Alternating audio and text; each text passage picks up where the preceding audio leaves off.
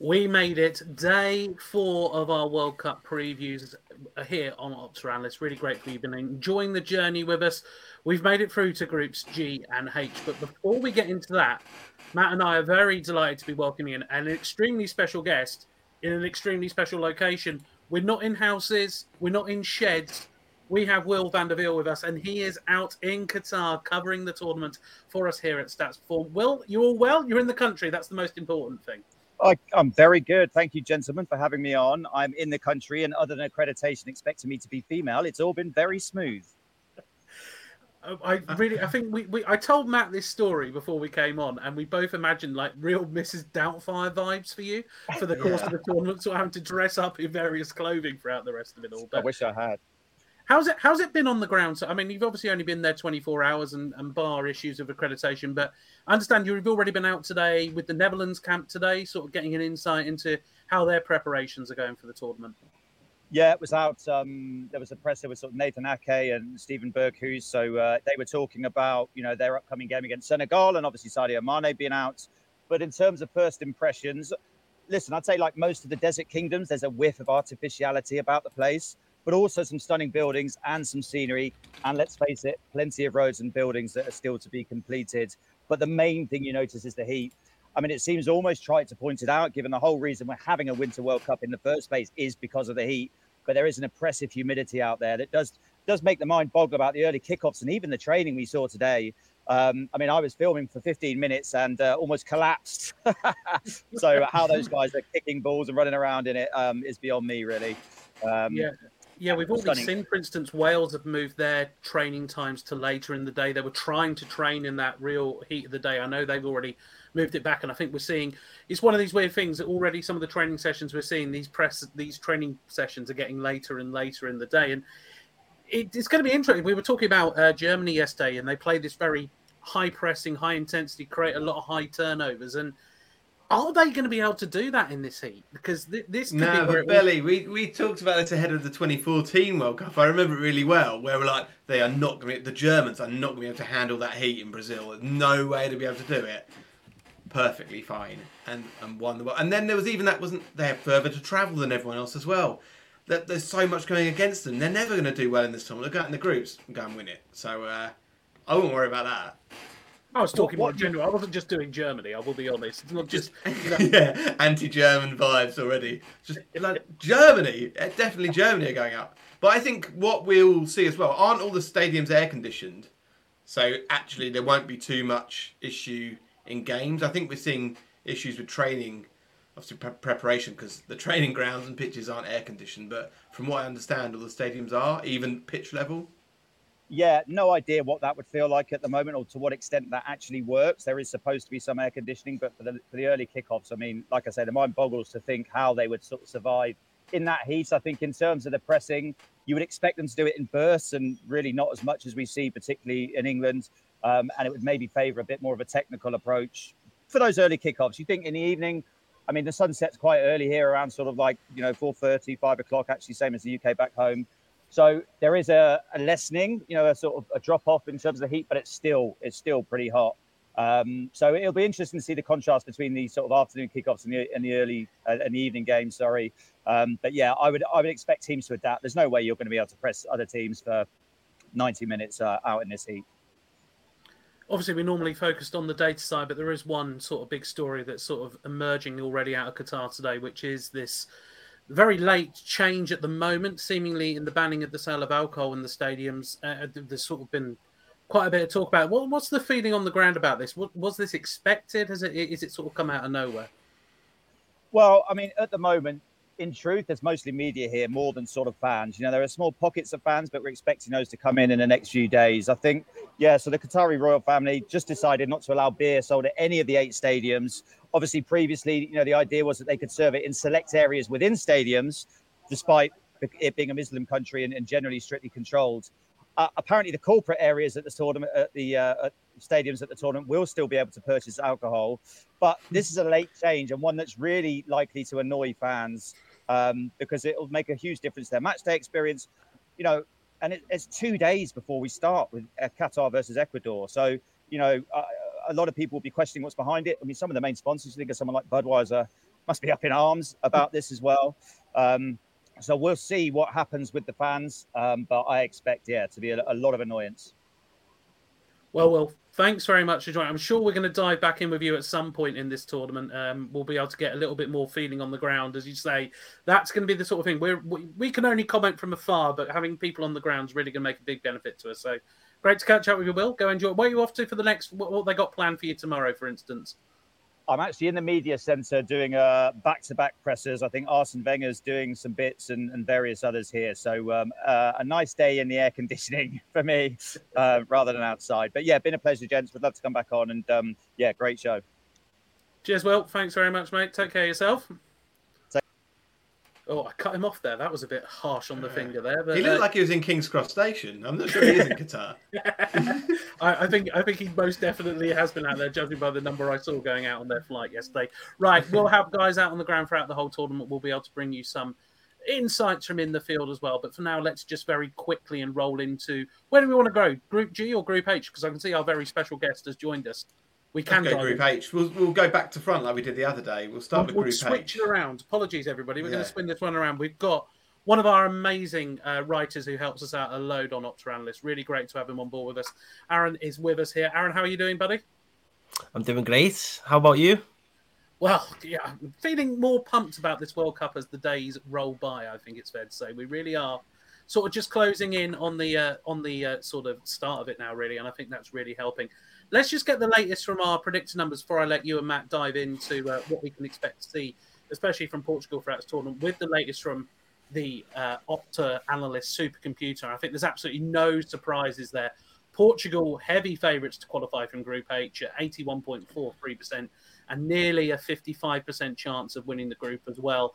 Uruguay also expected to go through 64.89% chance of qualifying with a just below 30% chance of winning the group. But at the moment, seemingly, no one is backing South Korea or Ghana to be making their way through. But let's have a little bit of a dive through into the Portugal side with Matt and Aaron.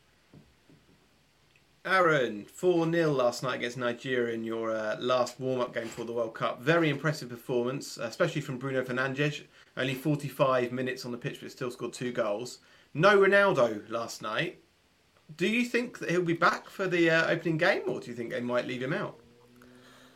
To be honest, I think he'll go straight back in. Knowing sort of the history of these type of games where Ronaldo's been missing, Portugal have perhaps maybe looked a little bit more free-flowing than without him, than with him, rather. And then, tend to put him back in. Obviously, he's still got that massive goal threat, so, it does make sense, but it's definitely true that Portugal do play differently with him on the pitch and without him on the pitch.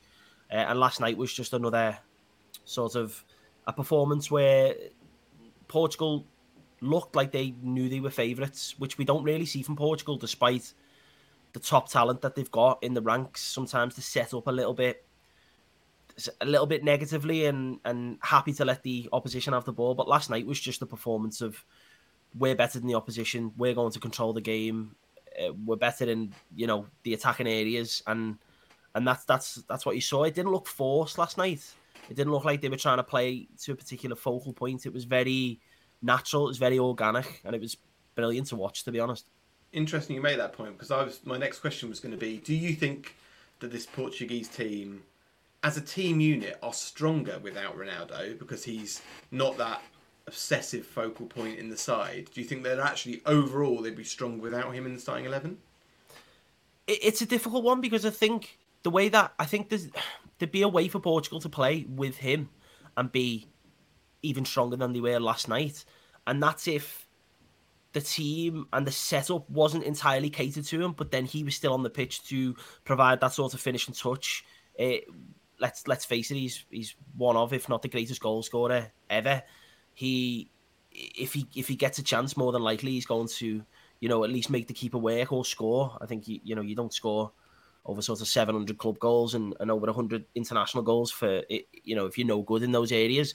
But I think when he does play, I think it does affect the Portuguese players in that they feel like they have there's more impetus on them to give the ball to him, when without him on the pitch, they'd maybe play with a little bit more freedom. So it's not completely Cristiano Ronaldo's fault, because I think if there was a system set up that the players could sort of play freely and then use Ronaldo sort of when he's in the right moments, rather than sometimes we see it and there's a better pass on, but I better put the ball in. I better cross. It's a lot more direct. There's a lot more of using him sort of as a focal point.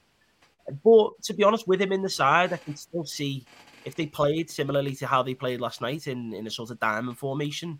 Last night you had Andre Silva, who would be the kind of Cristiano Ronaldo if he went into that side, that more traditional, sort of taller, bigger presence, better in the air, and then have someone like João Felix who played off the sort of more recognised striker. And, you know, that could work. That's similar to how Portugal played in 2016. It was Ronaldo and the João Felix in that case was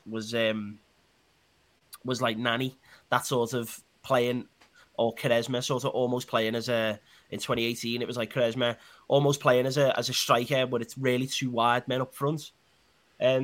So yeah, it's a difficult one to say whether they're better or not, but they're definitely different. You talk about Felix there. I wouldn't go as far as say his career's stalled since moving to Atletico Madrid, but he's not really had the playing time, as you can see here on this graphic. Like this season, it's been quite frustrating. It's this every season, really season by season, we're seeing a lower proportion of playing time. So this season, he's only played 43.3% of possible minutes at Atletico. Last season, it was 44.7%. And in his first two seasons, he played 54.5% of possible minutes. For a young player at his stage in his career, where we're hoping, actually, there's been a lot of hype about him, especially moving to Atletico on such a high transfer fee, obviously performed brilliantly at Benfica before he joined.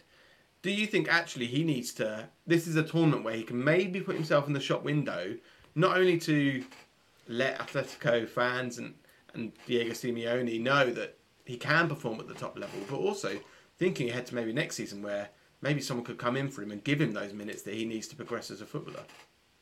Definitely. I think you're 100% spot on. I think it's an opportunity for him to showcase what we all know that he can do. I mean, last night he was nothing short of sensational. His overall play, he was dropping deep into pockets, he was running in behind, he was pulling out wide.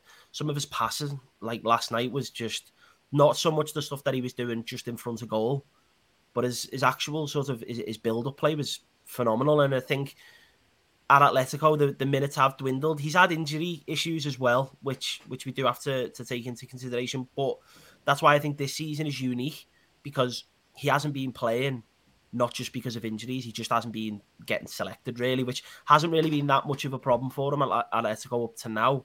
I think this season he's just came off the back of 9 consecutive games starting from the bench, fully fit, just on the bench. When he has been coming on, he's been making a difference. I think he's got 4 goals in his last 4 games for Atleti. He came off the bench against Cadiz and scored twice towards the end. Atletico really should have won that, but ended up losing the game 3-2. So do you think that he's going to have that kind of role in this Portuguese team as an impact sub, maybe? Or do you think actually he could be starting in that first game?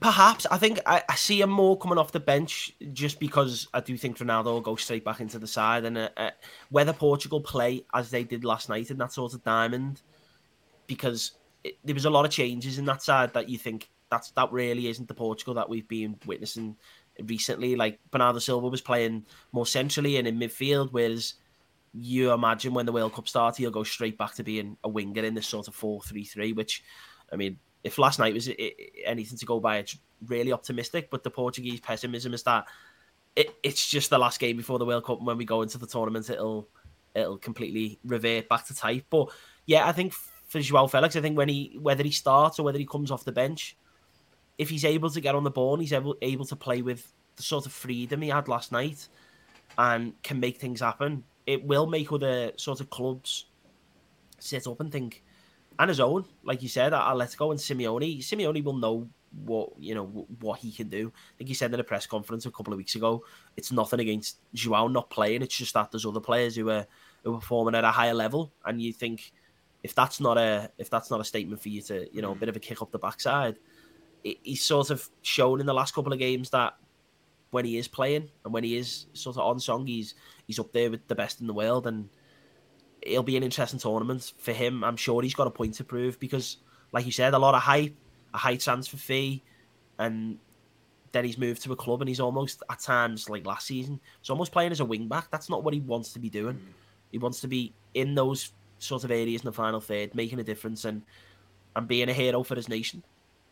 Another player we talked about earlier, Bruno Fernandes, scored twice last night against Nigeria. He's having a very good season domestically. I wouldn't say under the radar, but probably underappreciated by many fans, not just Man United, overall Premier League fans. We can see this season so far that in all competitions he's been involved in 150 attacking sequences in his 1,726 competitive minutes. That is miles more than any other Premier League player. There is a caveat here in that, yes, they played in the Europa League, and yes, in a couple of games they had a monumental amount of shots. Even in one of the Premier League games against Spurs as well.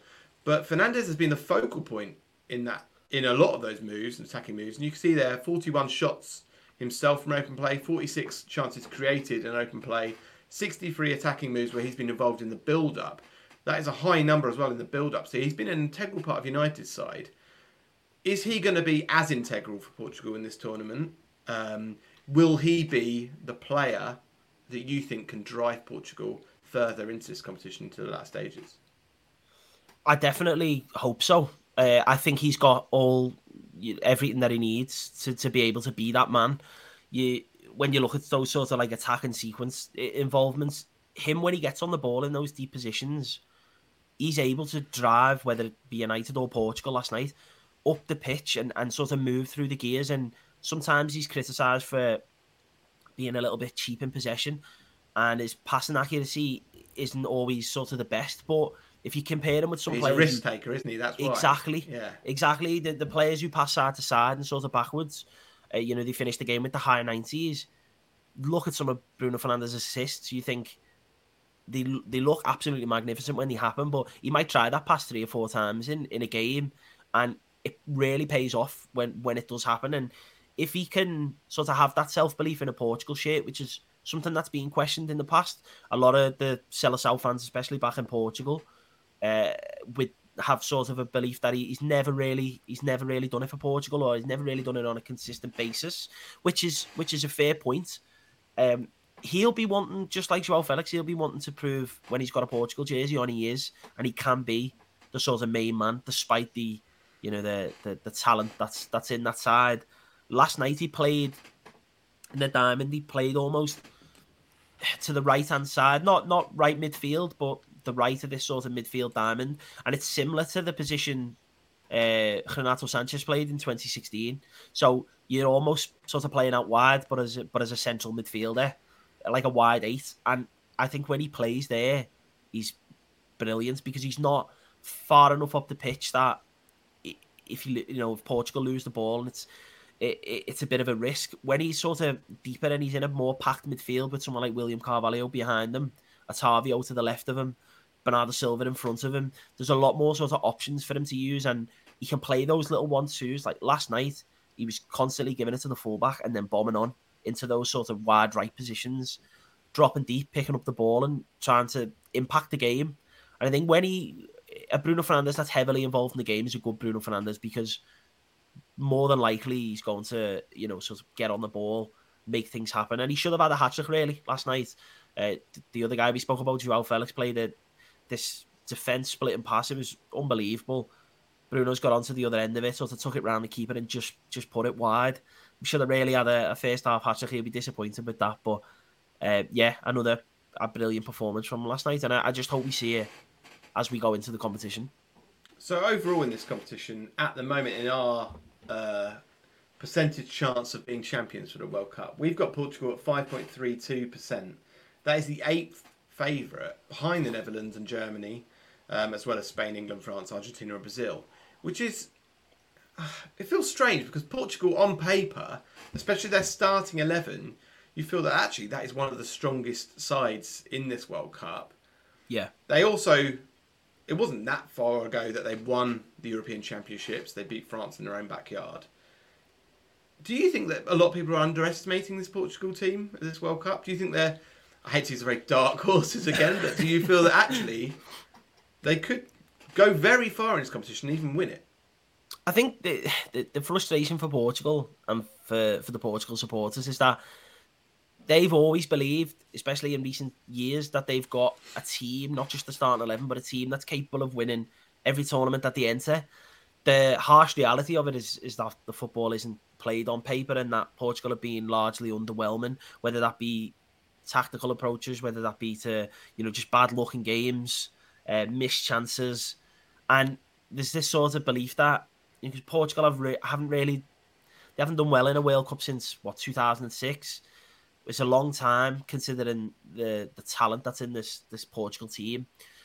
But again, it's that. Do you think this is better than that Portuguese team? Probably in terms of depth, yeah. In terms of depth, definitely. I mean, last night, you look at that Portugal starting 11, and then you look at the likes of like João Cancelo sitting on the bench, and it's like Nuno Mendes starting left back, and then you can bring on Rafael Guerreiro. Like if you compare the team, which played in pretty much the same formation from then to 2016, the team that won the Euros. There's a couple of players in there who are sort of similar, but you replace the likes of Adrian Silva for Bernardo Silva, which is an upgrade. I think Otavio last night was brilliant. Obviously Bruno's really emerged. Cancelo wasn't at the Euros recently either, so that's a bit of a boost. But it just going back to the question, I think you'd be considered more to be favourites if Portugal could actually perform on a consistent basis. But time after time, the qualification is usually a mess. I mean, even, having to go into playoffs and having to sort of, real nail-biting moments. They had a game recently against Spain where all they had to do was draw. And the pessimism before the game, especially within the Portuguese media, was just rife. It was like, if Portugal set up to play for a draw, which we think Fernando Santos will, they'll lose. Just go out and play and play sort of how you can, rather than limiting yourself and playing within yourself. And lo and behold, that's what happened. The same thing happened in the game with Serbia not long ago. Conceded a late goal. Yeah. He scored right at the start, didn't he, as well? And yeah, that one up. It's this sort of like... So it's all the negative mindset's almost setting them back. Yeah. And I think, like you say, you look at most teams, most of the elite clubs around Europe have Portuguese players in the starting lineup. I mean, Paris Saint-Germain start usually 3 Portuguese players in their 11. Man City, 3 out of their 11. The likes of Liverpool, Manchester United. These big clubs that all compete at the highest level, and then you've got a couple from Benfica who haven't lost a game in the competition. All these players should be really informed, really confident about their ability to perform at the highest level. Yet they get together as a collective, and as you say, you come into the tournament as the 8th or the 9th favourite. It's more just a worry of history repeating itself rather than actually being confident. Yeah, this is the team. Portugal can go really far. There isn't really that belief. Because as we said about that on paper, you'd think in this group with Ghana, Uruguay, South Korea, Portugal should win this group. Yeah. But all 3 of those sides are very tricky opponents. Yeah. And there's nothing to say that Portugal could actually finish bottom of that group, depending on everything that happens. You open up against Ghana. We've got a little graphic here showing how Ghana are actually one of the most inexperienced teams at the tournament. They're the youngest side. I think they have the youngest average caps as well in the squad. So they're a bit of an unknown. They beat Switzerland 2-0 in a friendly, was it yesterday or the day before? One of those games. But they played really impressively in that match as well. They're going to be going out in that game against Portugal on the first match day with no fear whatsoever. Also, Portugal will be one of the last teams to play a game in the group stage. You kind of have seen how other nations will have got on. Then if you don't win the opening game against Ghana, you've got arguably the trickiest game in the group against Uruguay. Technically, you could be out the tournament by the time you play South Korea in that 3rd match if things don't go to plan. Yeah. That would be considered an absolute disaster in Portugal, for obvious reasons. Is that negative mindset almost... Are people kind of expecting disaster in this tournament in Portugal? Or are they expecting the team to go far? It probably differs between Portuguese fans and then international, well, those living outside of Portugal. But the Portuguese are renowned for having this sort of pessimistic mindset, this negative mindset. I have a couple of mates who continually remind me whenever I text them anything optimistic about Portugal is that, no, they're Portuguese. They believe that it'll never happen to them, sort of thing. And you're right that this group is all about timing. And we saw what happened in 2014. Obviously, the hardest game was the first game rather than the second game against Germany. But after that, you then think, well, we've got a tricky game against the USA here, who will be coming out and looking to, cause an upset. And then the last game was against the familiar opponents in Ghana, who they'll be playing in this tournament. And the tournament is so short that if you don't get off to a good start, it then that sort of negativity can then creep in even more so to think, oh, we're going out already. Well, because if you don't get off to a good start, the likelihood you won't finish top. Yeah. And you'll probably play Brazil in the next round, which is definitely something no team wants to do really early in the tournament. Yeah. So that probably is why Portuguese chances of success in this tournament are low in our predictor, because the likelihood is that they could face Brazil in the next round. So winning this group is crucial. Not to say that any possible game against Serbia, as we saw recently, is easy, or Switzerland or Cameroon, but it would be a hell of a lot easier than playing Brazil, especially. Yeah. So what are your personal views? Do you think Portugal can go far in this tournament? Do you think they're going to get out of the group stage?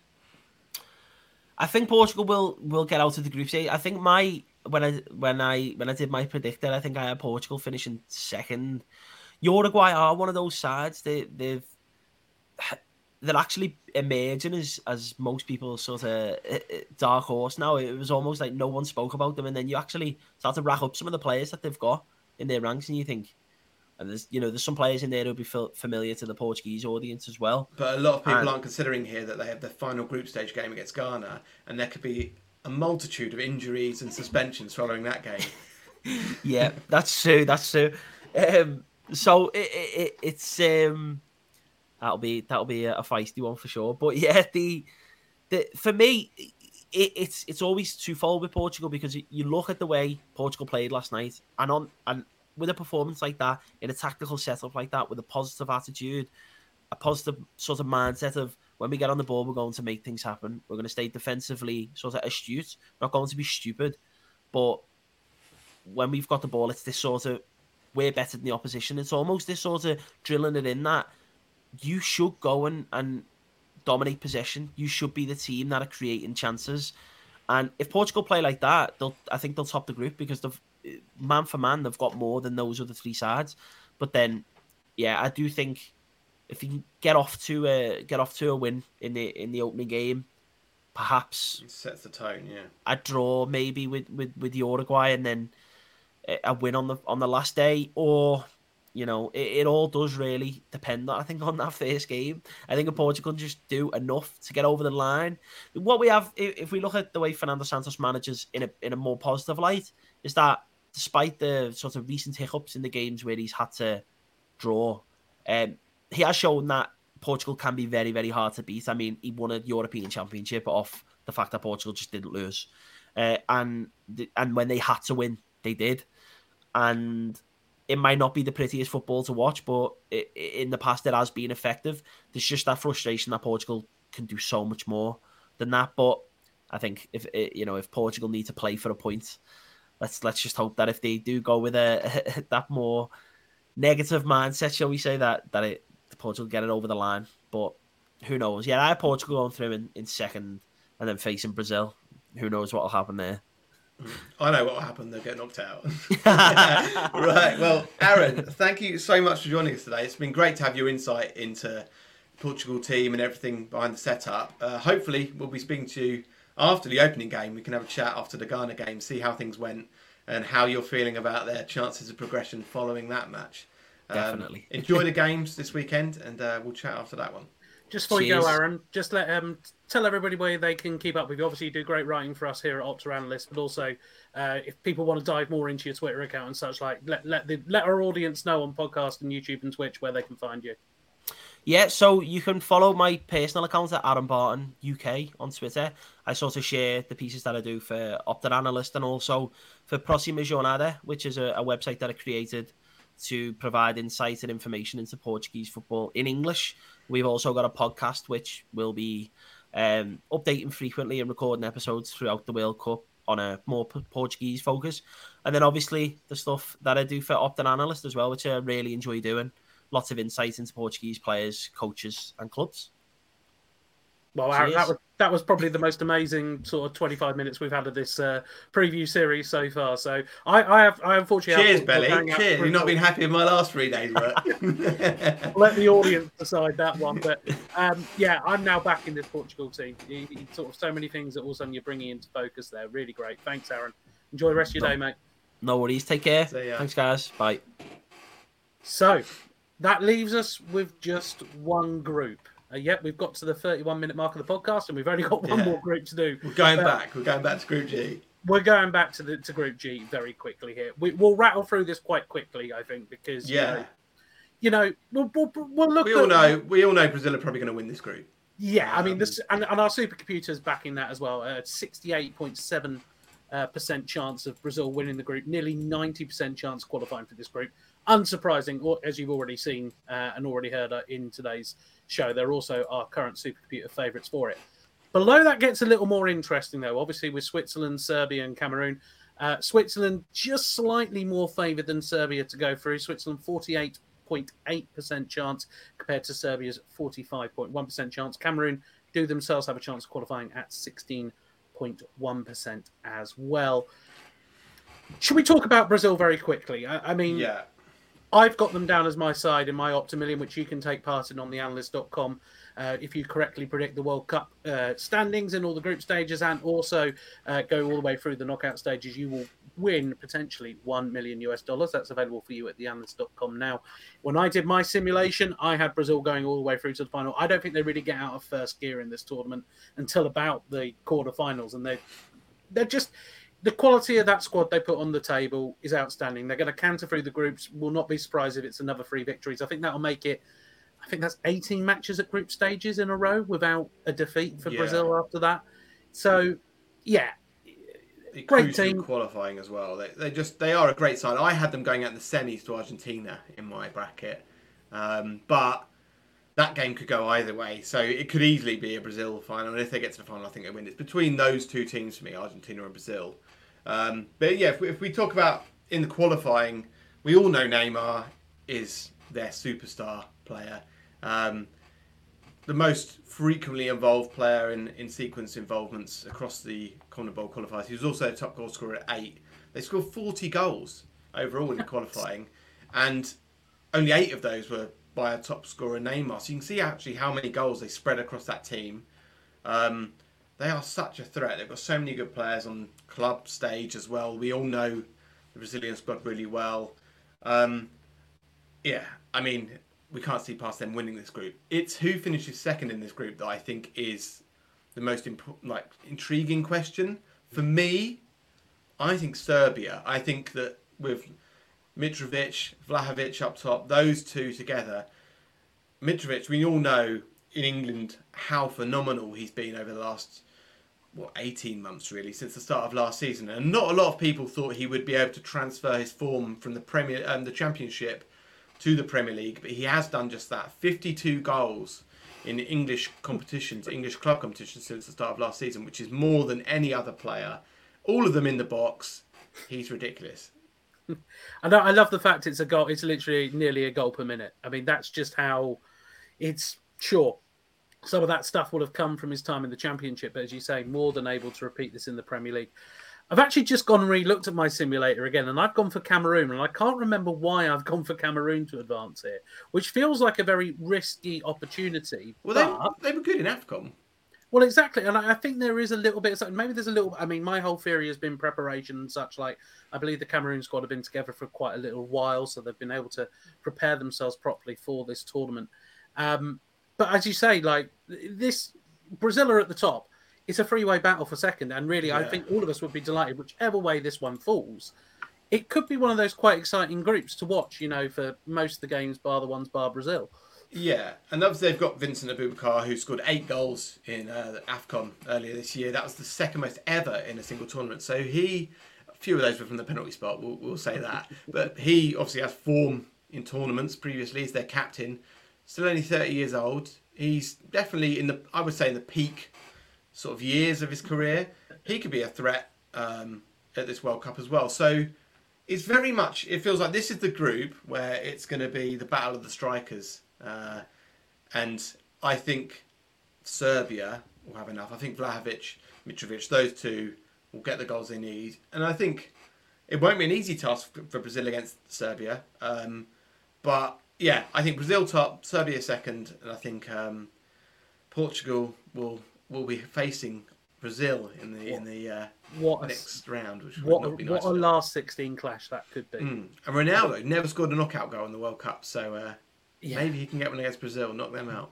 What a way to do it. What a way to do it. Right, each and every one of you at home listening on the podcast or have been watching our streams throughout the preview, don't forget to fill in your Opta million bracket. You have until about 12 o'clock on the Sunday before the first game of the tournament for your chance to win $1 million. All you got to do, predict the groups. You can use all the advice we've given you over the last 4 shows. And then you've also got to predict the knockout stages as well. If you do that, you could be walking away with $1 million. Not a bad start to the end of the year, is it really? Right then, that's it for the previews, but that's not it for us here on the Day-to-Day Live. We are going to be back every weekday throughout the tournament to bring you all the latest reviews, previews, data insights, amazing guests across the board. We've got some great people lined up to come and join us as well. We're going to be on air, I've got to get this right, at 9 GMT in the morning, so 0900 GMT, which I'm beginning to learn certain codes here, okay? So we'll be live 9. That means we'll be live 12 out in Qatar time. So just about an hour before kickoff of the first game each day in the morning. I think the hottest time of the day. So everyone in Qatar will be indoors. They can watch us. Obviously, come watch us. Everyone in Qatar will do. And if you don't want to watch us, and if you want to go for a run out on the streets, I don't know if you've seen Henry Winter's video, but the best reply, if dare I say, Twitter might all go wrong, but someone did reply, Henry has a penguin film this video, and I couldn't stop laughing for about 5 minutes off the back of that one. But if you do want to listen to the podcast, well, just subscribe to us. You'll never miss an episode. We'll make sure it's delivered into your inboxes, hopefully before the 3 o'clock kickoffs. Try and get there before the 10 o'clocks. It'll be easier as the tournament rolls on as well. We've also got more games launching on the website as well, so make sure you head across and take part in the Opta Challenge. That is already live on the site for the opening game of the tournament between Qatar and Ecuador. All you got to simply do, make 3 predictions on questions that we ask you, and if you are correct with all 3 of those predictions, you'll be entered into a prize draw where you could win $500. Pretty decent. And also on Sunday, we'll have the very first Opta quiz coming out as well. Your chance to take on the quest for perfection. And if you do that in the quickest time, you might be taking home $1,000. We're just giving away money at the moment, Matt. Don't know what's going on.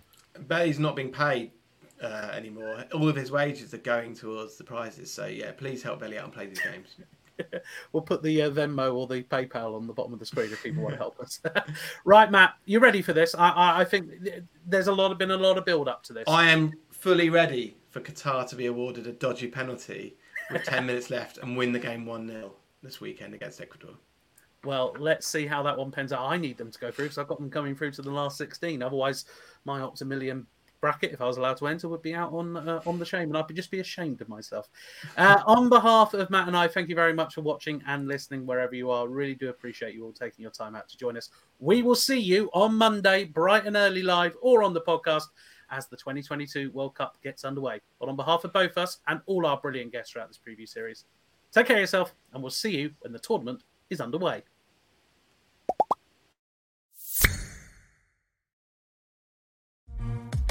The Opta Million allows you to put your football knowledge to the test and potentially win big.